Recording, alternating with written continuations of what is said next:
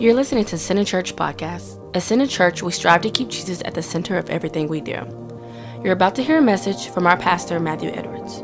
But before you do, we want to invite you to visit our website at centercharlotte.org. There you can sign up for our weekly emails and receive new content as we release it. Secondly, we want to invite you to visit our pastor's blog at matthewedwards.cc. And finally, if this podcast ministered to you in any way, go ahead and subscribe and you'll be the first to know when we release more content in the future. Thanks for listening in and be blessed. We'll see what happens in the days to come. But anyways, are you ready for the word this morning? Good. Well, let's dive into the word this morning. Let's pray real fast. Father, we thank you this morning that you are here. Again, we thank you that you are here.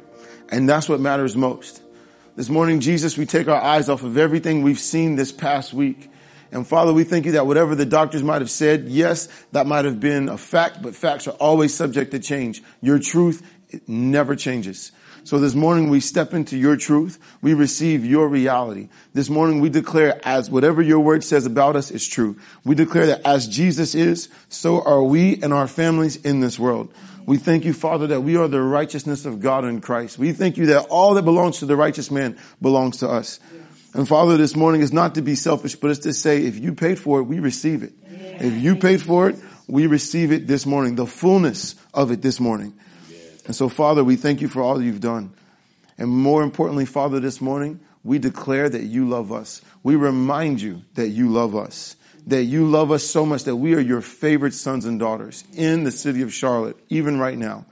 So we thank you for what you've done, all that you are doing and all that you will do. And we thank you for it, Lord, in Jesus' name. Amen. Awesome. If you have your Bible, can you turn to John chapter 1? John chapter 1.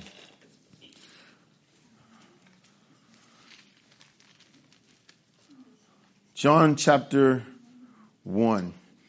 Now I'm going to have it up here, but before we dive into John chapter 1, what I want you to keep in mind, and this is one of the first things, again, I was praying in the Spirit, just singing some songs, and time flies. I haven't really had a good chance to do that in so long. You know, when you get married, you have a child and you have work, you're working 55 hours a week. You're just, you know, you're being pulled every different direction. You don't really have as much time as you thought you would have to sit down and just sing to the Lord and just pray in the Spirit and have these moments. But I got a chance to, and this is one of the things the Lord showed me this morning first off. So I'm going to start here. But I want you to keep in mind before we dive into this real quick, you know what? No, let's just read John chapter 1. Let's pick up at verse 14. It says this. The apostle John is talking and he's saying, and the word became flesh and dwelt among us, and we beheld his glory, the glory as of the only begotten of the Father, full of grace and truth. Now notice real quick, who is the word that became flesh? Jesus. We should make sure we're all on the same page. Jesus was the word that became flesh. He dwelt or lived among us. And John is saying we as eyewitnesses, we beheld his glory. The glory as of the only begotten of the Father. In other words, God treated Jesus like he was the only son he ever had.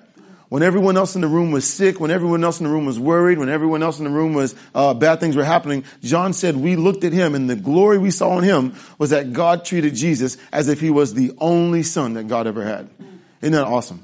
So we beheld the glory of him, the glory as of the only begotten of the Father. And what was that glory? It was full of grace and full of truth. You give birth to someone. I was joking with a guy here earlier. He said, man, you can't deny your parents. You look just like them. And I started laughing. I said, I do. We look just like our parents. And you know what? It reminded me even more so the verse we're going to share this morning. Hey, you give birth to something that looks like you. When you give birth to your children, they are doomed to look like you. And some of you are graced. They look like you. Amen. Right? So you're bound to look like your parents. It is what it is. And Jesus was the only begotten of the Father. That means he looks like his Father. What does his Father look like? Full of grace, full of truth. You see that?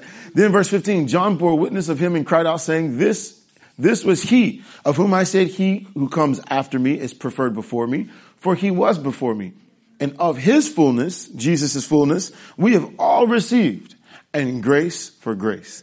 I love the amplified of this, but we won't detour. Verse 17, for the law was given through Moses. The law was given through Moses, but grace and truth came through Jesus Christ. People who are still fighting for the law, let me say this. The law was given through Moses, but grace and truth came through Jesus Christ. Then you come to verse 18. No one has seen God at any time. The only begotten Son, who is in the bosom of the Father. Can you say bosom? Bosom. He is in the bosom of the Father. He has declared him. Now, the reason why I put this in gold, and again, this is one of the first things the Lord showed me. And as soon as he gave me this, I saw the picture of the high priest. Where was Jesus before Jesus came? He was in the bosom, the heart of the Father, the place of love, right? He was in God's place of love. And because he was the only son, he was the only one there. Now, notice right here, it says when they saw him, it's not he who was in the bosom, it's he who is, because he is always in God's heart of love. But when Jesus came, he took all of us. And do you know that the Bible says this? Look at this. Watch this. Let me show you this real fast before we move on. Where is Jesus? In the bosom, the place of God's love. Watch this in Exodus 28. Just watch this. You don't have to turn there. Exodus 28 verse 29. God tells Moses, he says this, so Aaron shall bear the names of the sons of Israel on the breastplate of judgment. Where? Oh, watch this. When he goes into the holy place as a memorial before the Lord continually. He's talking about Aaron as the high priest. He's talking about Aaron as a high priest who represents all the people to God. Right? And he says, when you come in, I want you to have all the names of the people over his heart. Then he says in verse 30, you shall put it on the breastplate of judgment, the Urim, which we talked about, the Tumim, and they shall be over Aaron's heart. When he goes in before the Lord, so Aaron shall bear the judgment of the children of Israel over his heart before the Lord continually. I'm telling you, when the Lord gave me this verse before, I saw this verse right after it. And what the Lord showed me was this. Jesus was the only one in my heart, but he left that place to bring you in so that he could give you his place. Oh man, when I saw that, I got so excited. You may not, but I got so excited. Because what does it mean? Hey, you are in the place of God's love. And Jesus was there, he is there, and he'll always be there. And everything Jesus has, and will always have, it's all because of where he was, his position. We are now in that position. You are always in that position. He left that place of God's love to bring all of us into that place where he will always be now and forevermore. You are secure in God's love. Safely secured in God's love. Yes. If the devil wants to attack you, he has to penetrate him first to get to his heart. And nothing can work. That's why, when you talk about Psalm 23, he leads us in paths of righteousness for his name's sake. You know, the verse before that says, the Lord is my shepherd, I shall not want. He makes me lie down where? Do you know that shepherds, many times in Jesus' day and still to this day, they would take the sheep and they would look for a place, not just where they were green, but they would look for a place that was enclosed. A place where there was like a cave where there's only one entrance in and one entrance out. And then they would lay down at the entrance. They would bring all the sheep in and they would lay at the entrance. And at night, they would sleep knowing that if the sheep wants to get out, he has to cross over the shepherd. Right? And then what they would do is they would call that the door of the sheep. All right? Because in a sense, they are the door. They're the only way into the sheep and the only way out from. All right? Now keep in mind, when Jesus said that, in John chapter 10, Jesus said, I am the door. What is he saying? If the devil wants to get to you, he has to get to me. That's why everything that comes against you, Satan can't actually touch you. All right? The spiritual forces, that they can't actually touch you. They're on the other side of the door screaming at us, throwing things at us, telling us everything's falling, they're doing everything they can at us. But Jesus is the door. Yes. And the only way they can touch you is if he moves, and he'll never move. Because we are safely and secured in his heart. Yes. Are you with me? Yes. So, I want to show you, if you could, can you turn to Hebrews chapter 6? Hebrews chapter 6.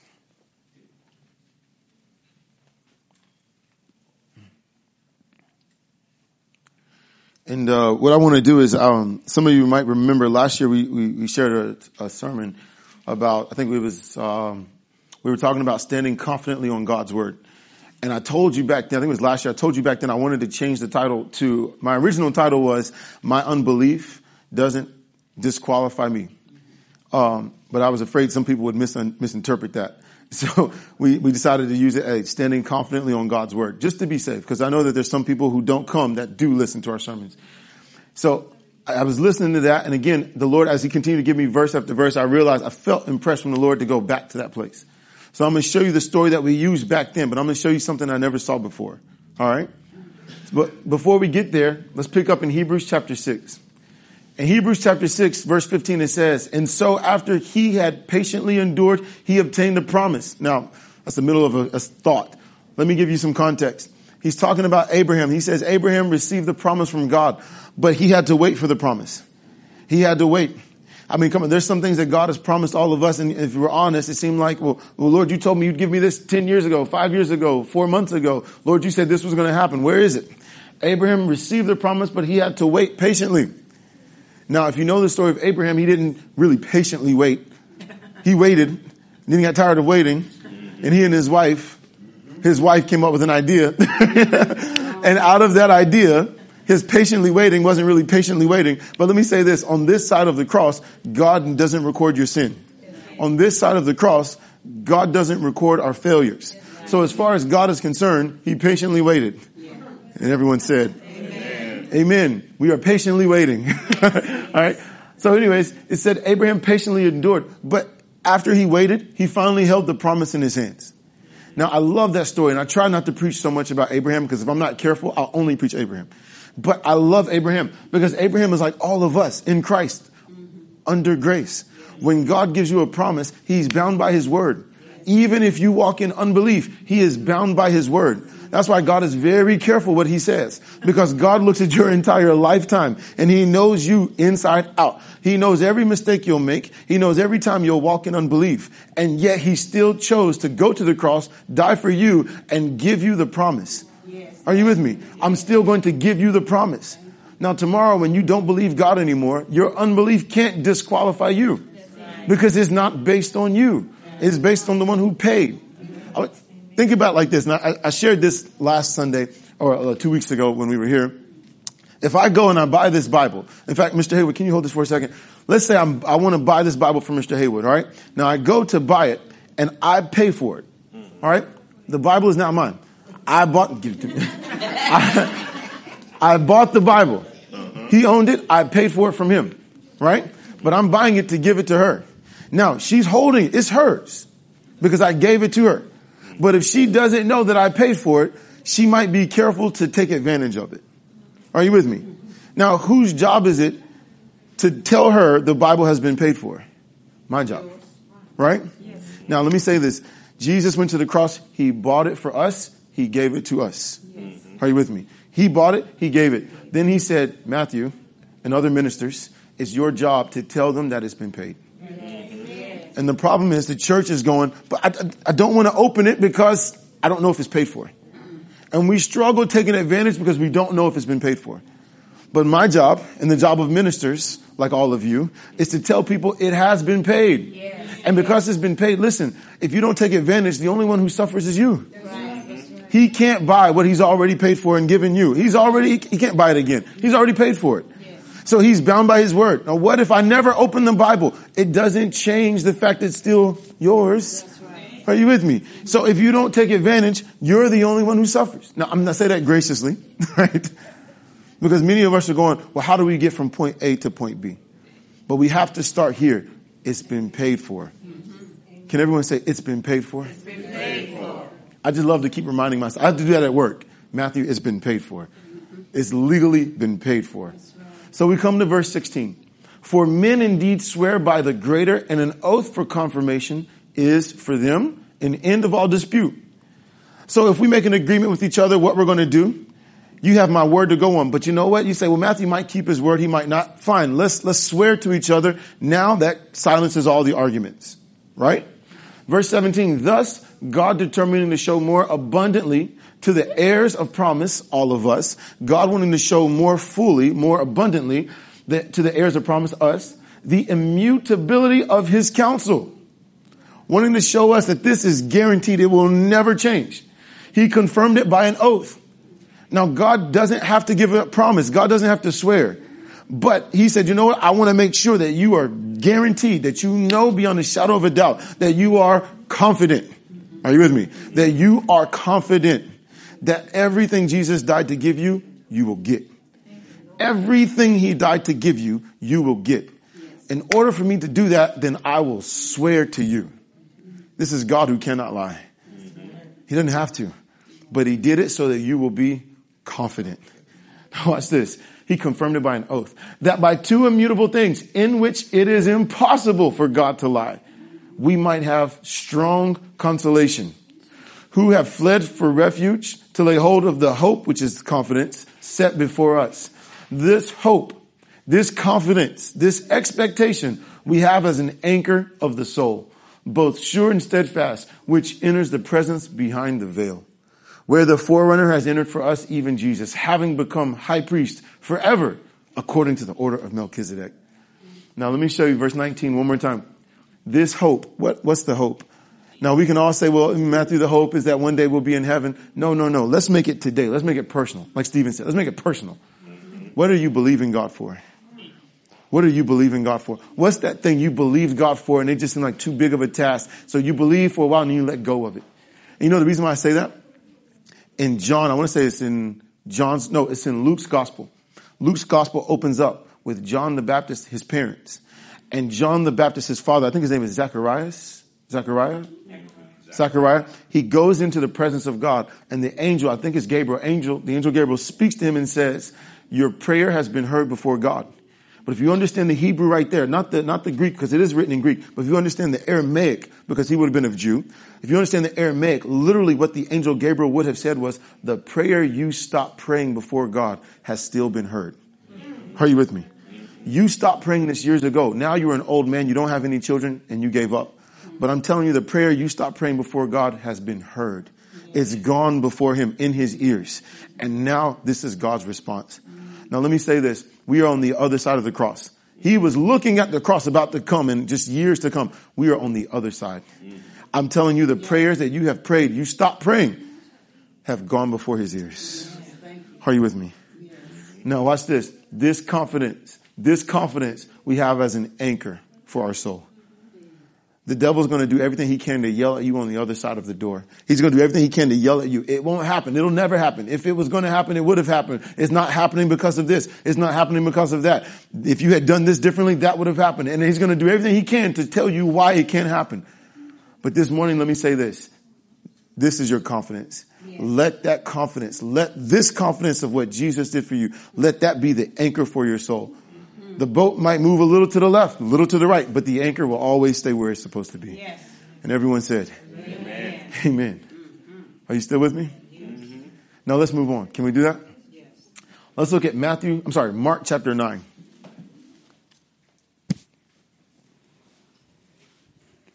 Let's look at Mark chapter 9.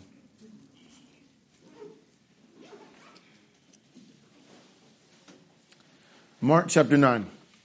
Now we're going to look at the story of Jesus. Well, I'll give you the backdrop. Jesus has come down the Mount of Transfiguration. We were there. He comes down the Mount of Transfiguration. And when he comes down, keep in mind, when he goes up the mount, he takes 3 of his disciples with him. Who does he take? Peter, James, and John. Peter, what does Peter mean? Stone, rock. John means to supplant or replace. John means, anyone know? Grace. Peter, James, and John, the stone replaced by grace. So he goes up with a story. The stone has been replaced by grace. The law will be replaced by God's grace. And he goes up onto the top of the Mount of Transfiguration. The presence of God comes down like a cloud. Jesus' clothes turn white. Peter, James, and John look up and go, oh my God, Moses is on one side, Elijah's on the other. And then they stand there and Peter speaks up, answers the question no one was asking. And when he answers the question no one's asking, God speaks up before Peter can finish. This is my beloved son. Hear him. All right. So anyways, the very first thing Jesus says after that, after God speaks, is this: fear not. I love it. They're absolutely terrified. God speaks.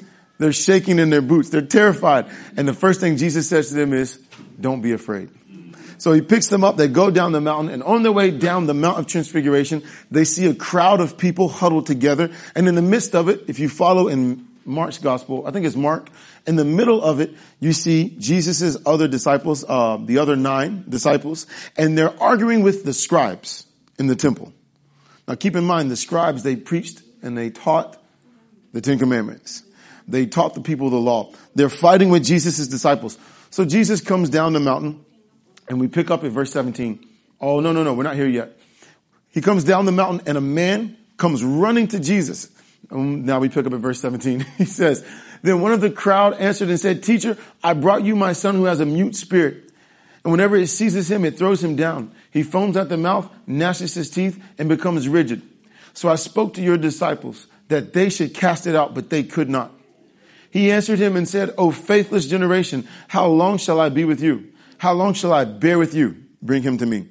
Now, most of us know the end of the story. If you don't worry. But most of us know the end of the story. The answer that Jesus gives his disciples later on. They come to him and they say, Jesus, when we tried to cast out the demon, he wouldn't answer. What's the secret? How could you do it and we couldn't? And Jesus says, this kind only comes out by, and fasting. Prayer and fasting. Last year when we touched on the same story, I told you something that I still believe to this day. If we tell people the reason why you're not accessing the power of God is because of prayer and fasting, the question is this: how much prayer, how much fasting? Are you with me? Because that gives Satan ammunition. You say, well, I'm not seeing the power of God like Pastor Matthew's seeing the power of God. The enemy says, because you're not praying enough. You need to fast more. Okay, so I'm fasting more, I'm praying more, I'm fasting more, but I'm still not seeing the presence, I'm still not seeing the power of God in this area. I'm still not seeing the miracle. Well, Matthew, he reads 15 chapters a day. You only read 2. Okay, I gotta read more. And you see what happens? Now you become you-focused. You become you-centered. So everything becomes how I can do more to get more. And you're right back under the law. Are you with me? So are we saying Jesus lied? Of course not. But what we're saying is Jesus was trying to give us a secret that he couldn't give yet. If you want to know the secret to what he did, it was the prayer and fasting. Jesus fasted. Jesus prayed a lot. But let me say this. For us, prayer and fasting is necessary. I believe it's part of the Christian life. I believe that with all my heart. Prayer and fasting should be part of our Christian life. But we do not have the power of God, the grace of God, because we pray and fast. Jesus did the prayer. Jesus did the fasting so that grace would always belong to you. Now, when we pray and fast, it's not to get something. It's a response to what he's already done. Is everyone still with me? All right, cool. So we want to know the secret. And again, I was reading this. The Lord gave me the story again. I went back and looked at it and I saw something I never saw before. One more time, verse 19. Jesus answered the Father and said to him, O faithless generation, you have no faith. How long shall I be with you? How long shall I bear with you? Bring him to me. Let me answer it. So we come to verse 20. Then they brought him to him. They brought the boy to Jesus. And when he saw him, immediately the spirit convulsed him. And he fell on the ground, wallowed and foaming at the mouth. So he asked his father, how long has this been happening to him? And he said, from childhood. Now watch this. And often he's thrown him both into fire and into water to destroy him. But, I love this phrase, but if you can do anything, have compassion on us. Right? Have compassion on us. I thought, is that mine? Oh, sorry. So one more time, he says, if you can do anything, have compassion on us. Now notice, you never see the Father one time say faith. You never see him say faith. What do you see him do? Compassion. When I saw this, I'm telling you, last night, I felt so impressed with the Holy Spirit. He said, remind me of my love for you. Remind me of my love for you. Do not remind me of what you've done. Remind me of my love for you.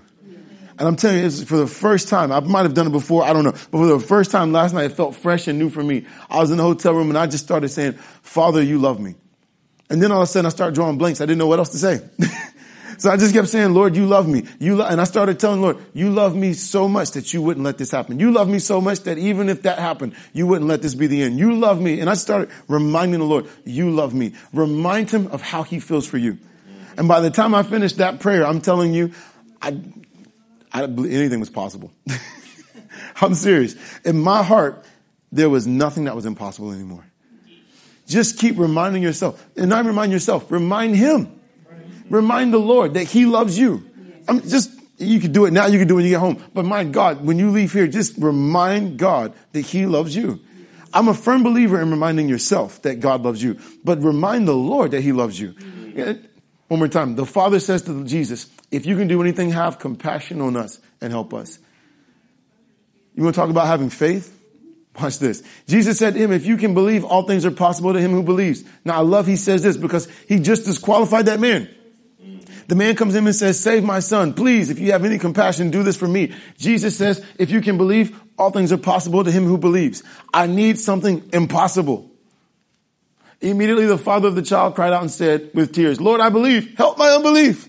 I love it. Lord, I believe. Help my unbelief. Which is it? Do you believe God or do you not believe? Where are you?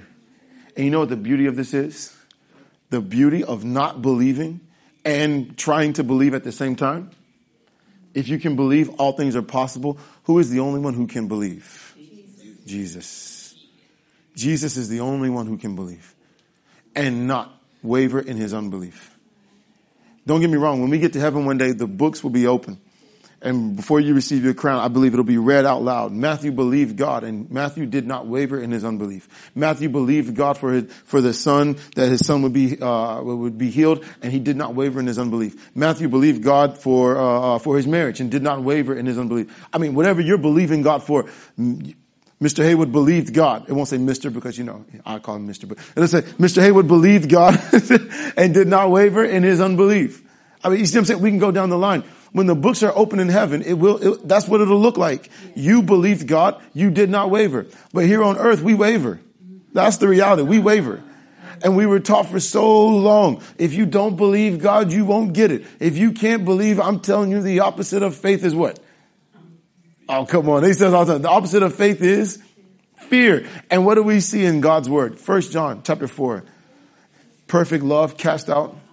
The opposite of faith is not fear. The opposite of fear is not faith. The opposite of fear is love. Perfect love cast out fear. You know what the opposite of faith is? The law. As long as you are doing something, faith can't work for you. That's why I'm telling you, my God, even when you waver through unbelief, even when you're absolutely terrified, God, I don't know what's going to happen. I'm telling you, Jesus disqualified all of us in the room this morning. You are disqualified. You can't believe enough. You know why? Because if you can believe, all things are possible to him who believes. None of us fall in that category because all of us stop believing at some point. All of us fall into fear at some point. Jesus disqualified that father. And the father, being desperate, cries out, Lord, I believe. Help my unbelief. Now, what should Jesus say? Well, all things are possible to him who believes. I wish I could help you, but you have unbelief as well. All right, guys, let's pack up and let's move on. Is that what Jesus said? When Jesus saw the people came running together, he rebuked the unclean spirit. Watch this. Jesus saw people were coming and the demon was going to get the attention. So what does he do? He rebukes the unclean spirit and says to it, deaf and dumb spirit, I command you, come out of him and enter him no more. Then the spirit cried out, convulsed him greatly, and came out of him. And he became as one dead, so that many said he is dead. But Jesus took him by the hand, lifted him up, and he arose. Oh, I love this story. I love this story. Because what is he saying? For me, it was remind me of my love for you. Remind me how much I love you. Tell me how much I love you. It's just, I don't even know how that works in the marriage yet. My wife is at the beach, but I'm telling you. That was a fresh revelation for me. Remind me of how much I love you. Tell me how much I love you and see what happens. Last night, I'm telling you, in my heart, there was nothing impossible. Nothing is impossible.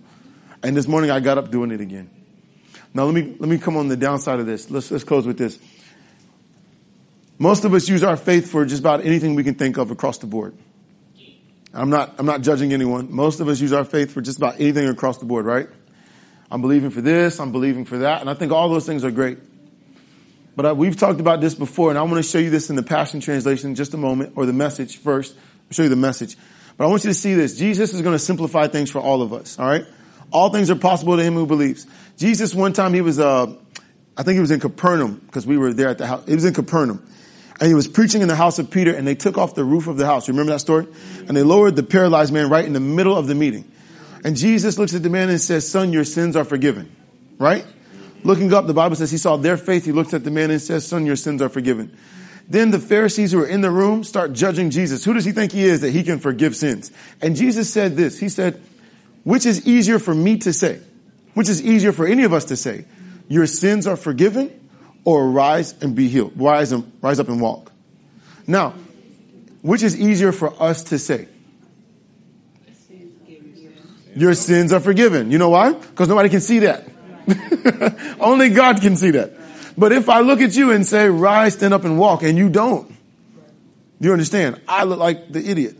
I look like the dummy. So it's easier for us to say your sins are forgiven. But I ask you, which is easier for Jesus to say? Rise, get up and walk. You know why? Because in order to forgive sins, Jesus has to die. So that is harder for Jesus to say. But Jesus wants to put faith into the man. So he tells him your sins are forgiven first. Then he tells him to rise, get up and walk. When you know your sins are forgiven, faith comes. All right. Now, knowing that, what's harder for Jesus to say? Your sins are forgiven. Now watch this. Therefore, do not worry, saying, what shall we eat, or what shall we drink, or what shall we wear? For after all these things the Gentiles seek, for your heavenly Father knows that you need all these things. But seek first the kingdom of God and his, and all these things shall be added to you. Now we've talked about this before, but I really want to bring out verse 32. So look at this in the Message. If God gives such attention to the appearance of wildflowers, most of which are never even seen, don't you think he'll attend to you, take pride in you, do his best for you? What I'm trying to do here is to get you to relax, to not be so preoccupied with getting, so you can respond to God's giving. People who don't know God and the way he works fuss over these things, but you know both God and how he works. Steep your life in God reality, God initiative, God provisions. Don't worry about missing out.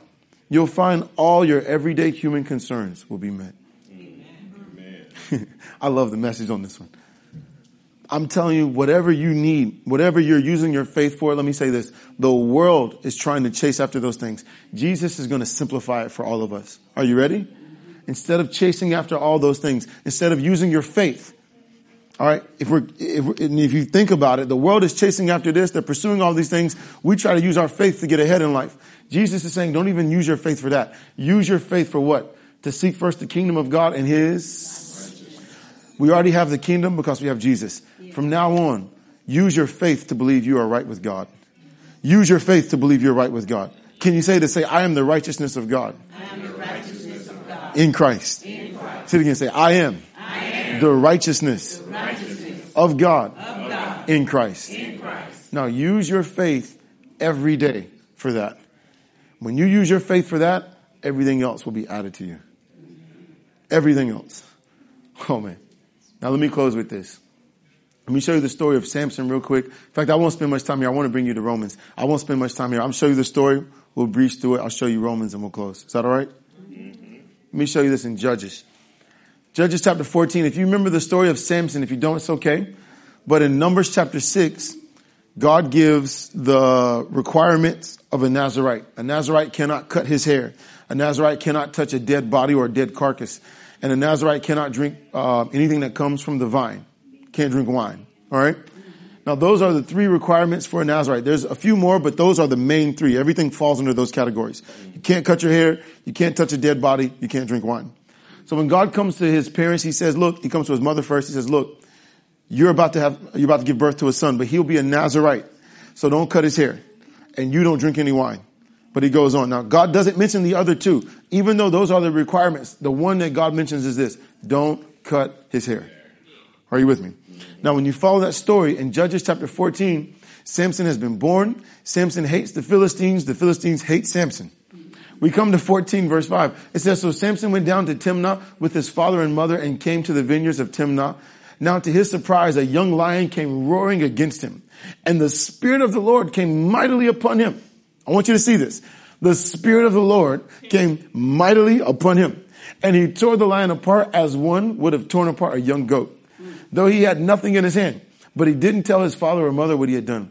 Then he went down, talked with the woman, and she pleased Samson well. Verse 8. After some time, when he returned to get her, he turned aside to see the carcass of the lion. And behold, a swarm of bees and honey were in the carcass of the lion. He took some of it in his hands and went along eating. When he came to his father and mother, he gave some to them, and they also ate. But he did not tell him that he had taken the honey out of the carcass of the lion. Now, why is that so important? Because Nazirites are not supposed to touch a dead body. Now, I want you to note, the Lord came on him. God graced him. He kills the lion. He takes the honey from the lion. Are you with me? Watch this. After he does this, I'm not going to show you all, there's a lot of verses. After he does this, All right. He disobeys. He breaks the vow by touching a dead body. Do you know he goes to the Philistines? He tries to go marry his bride. He gambles. He makes a bet with them. He gives them a riddle. They solve the riddle. They cheat, but they solve the riddle.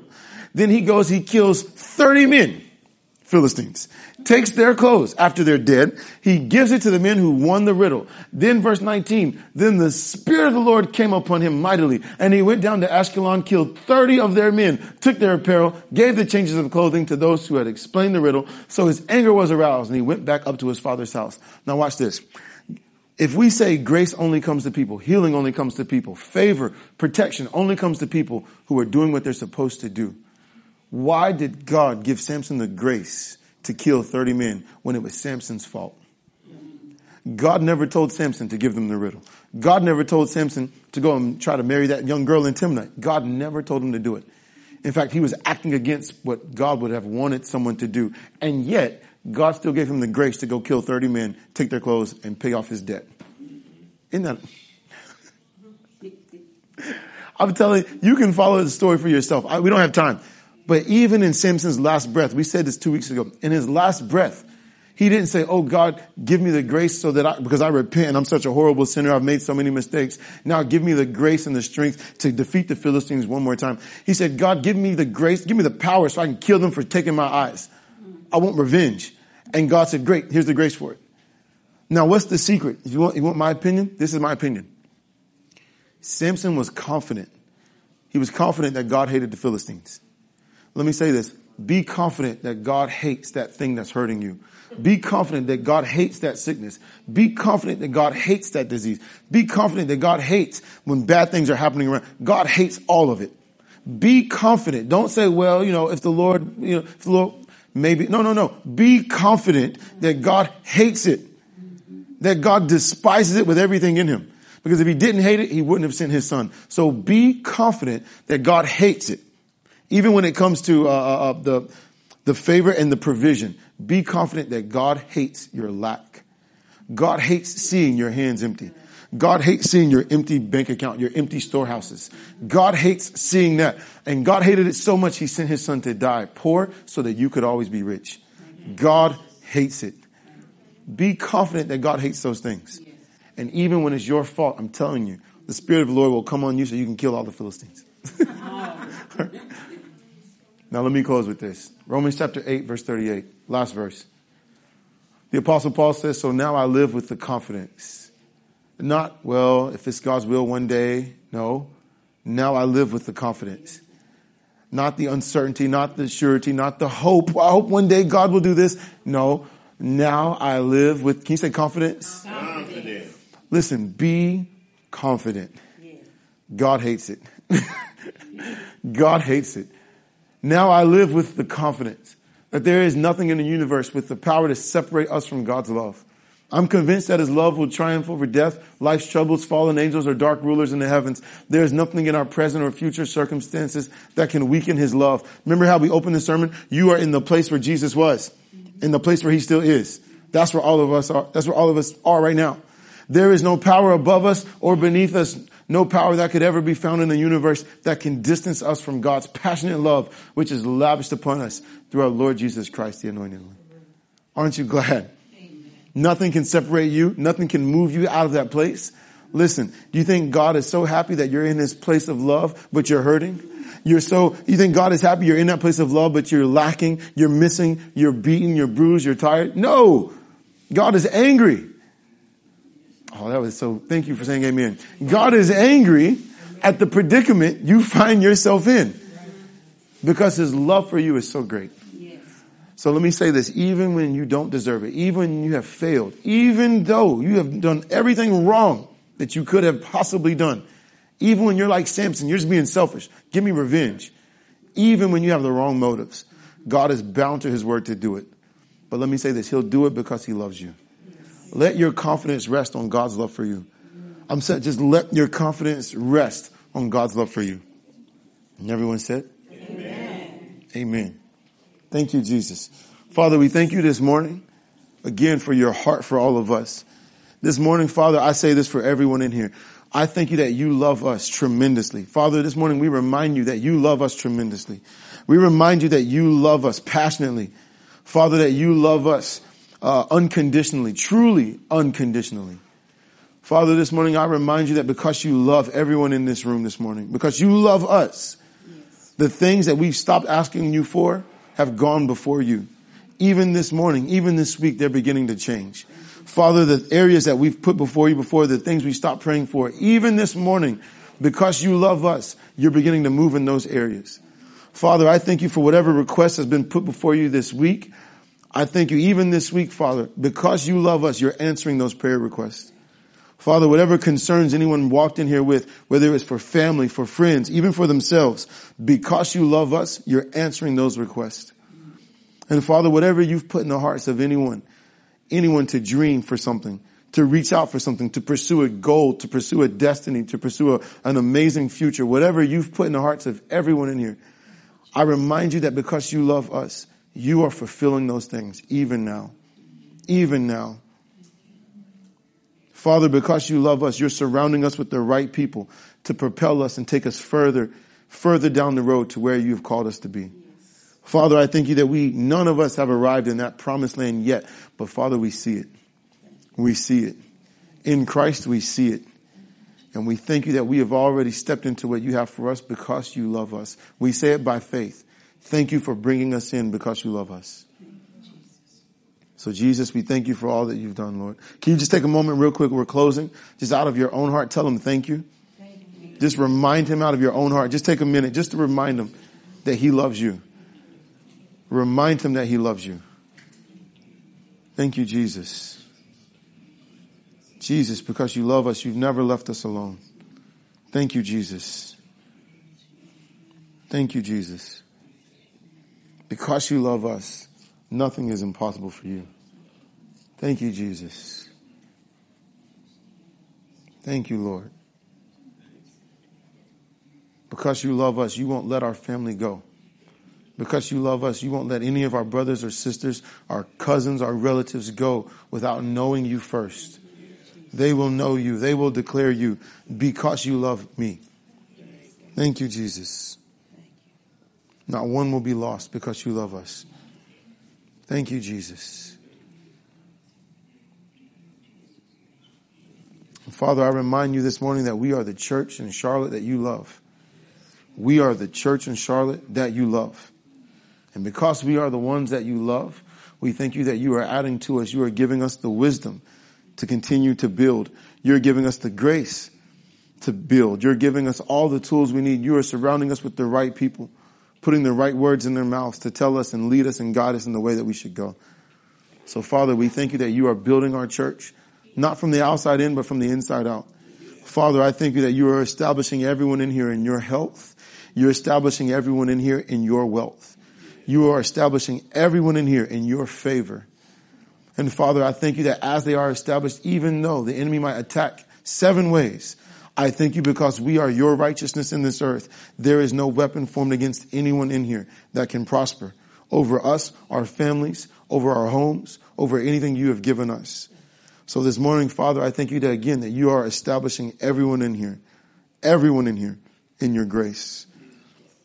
And we receive it this morning.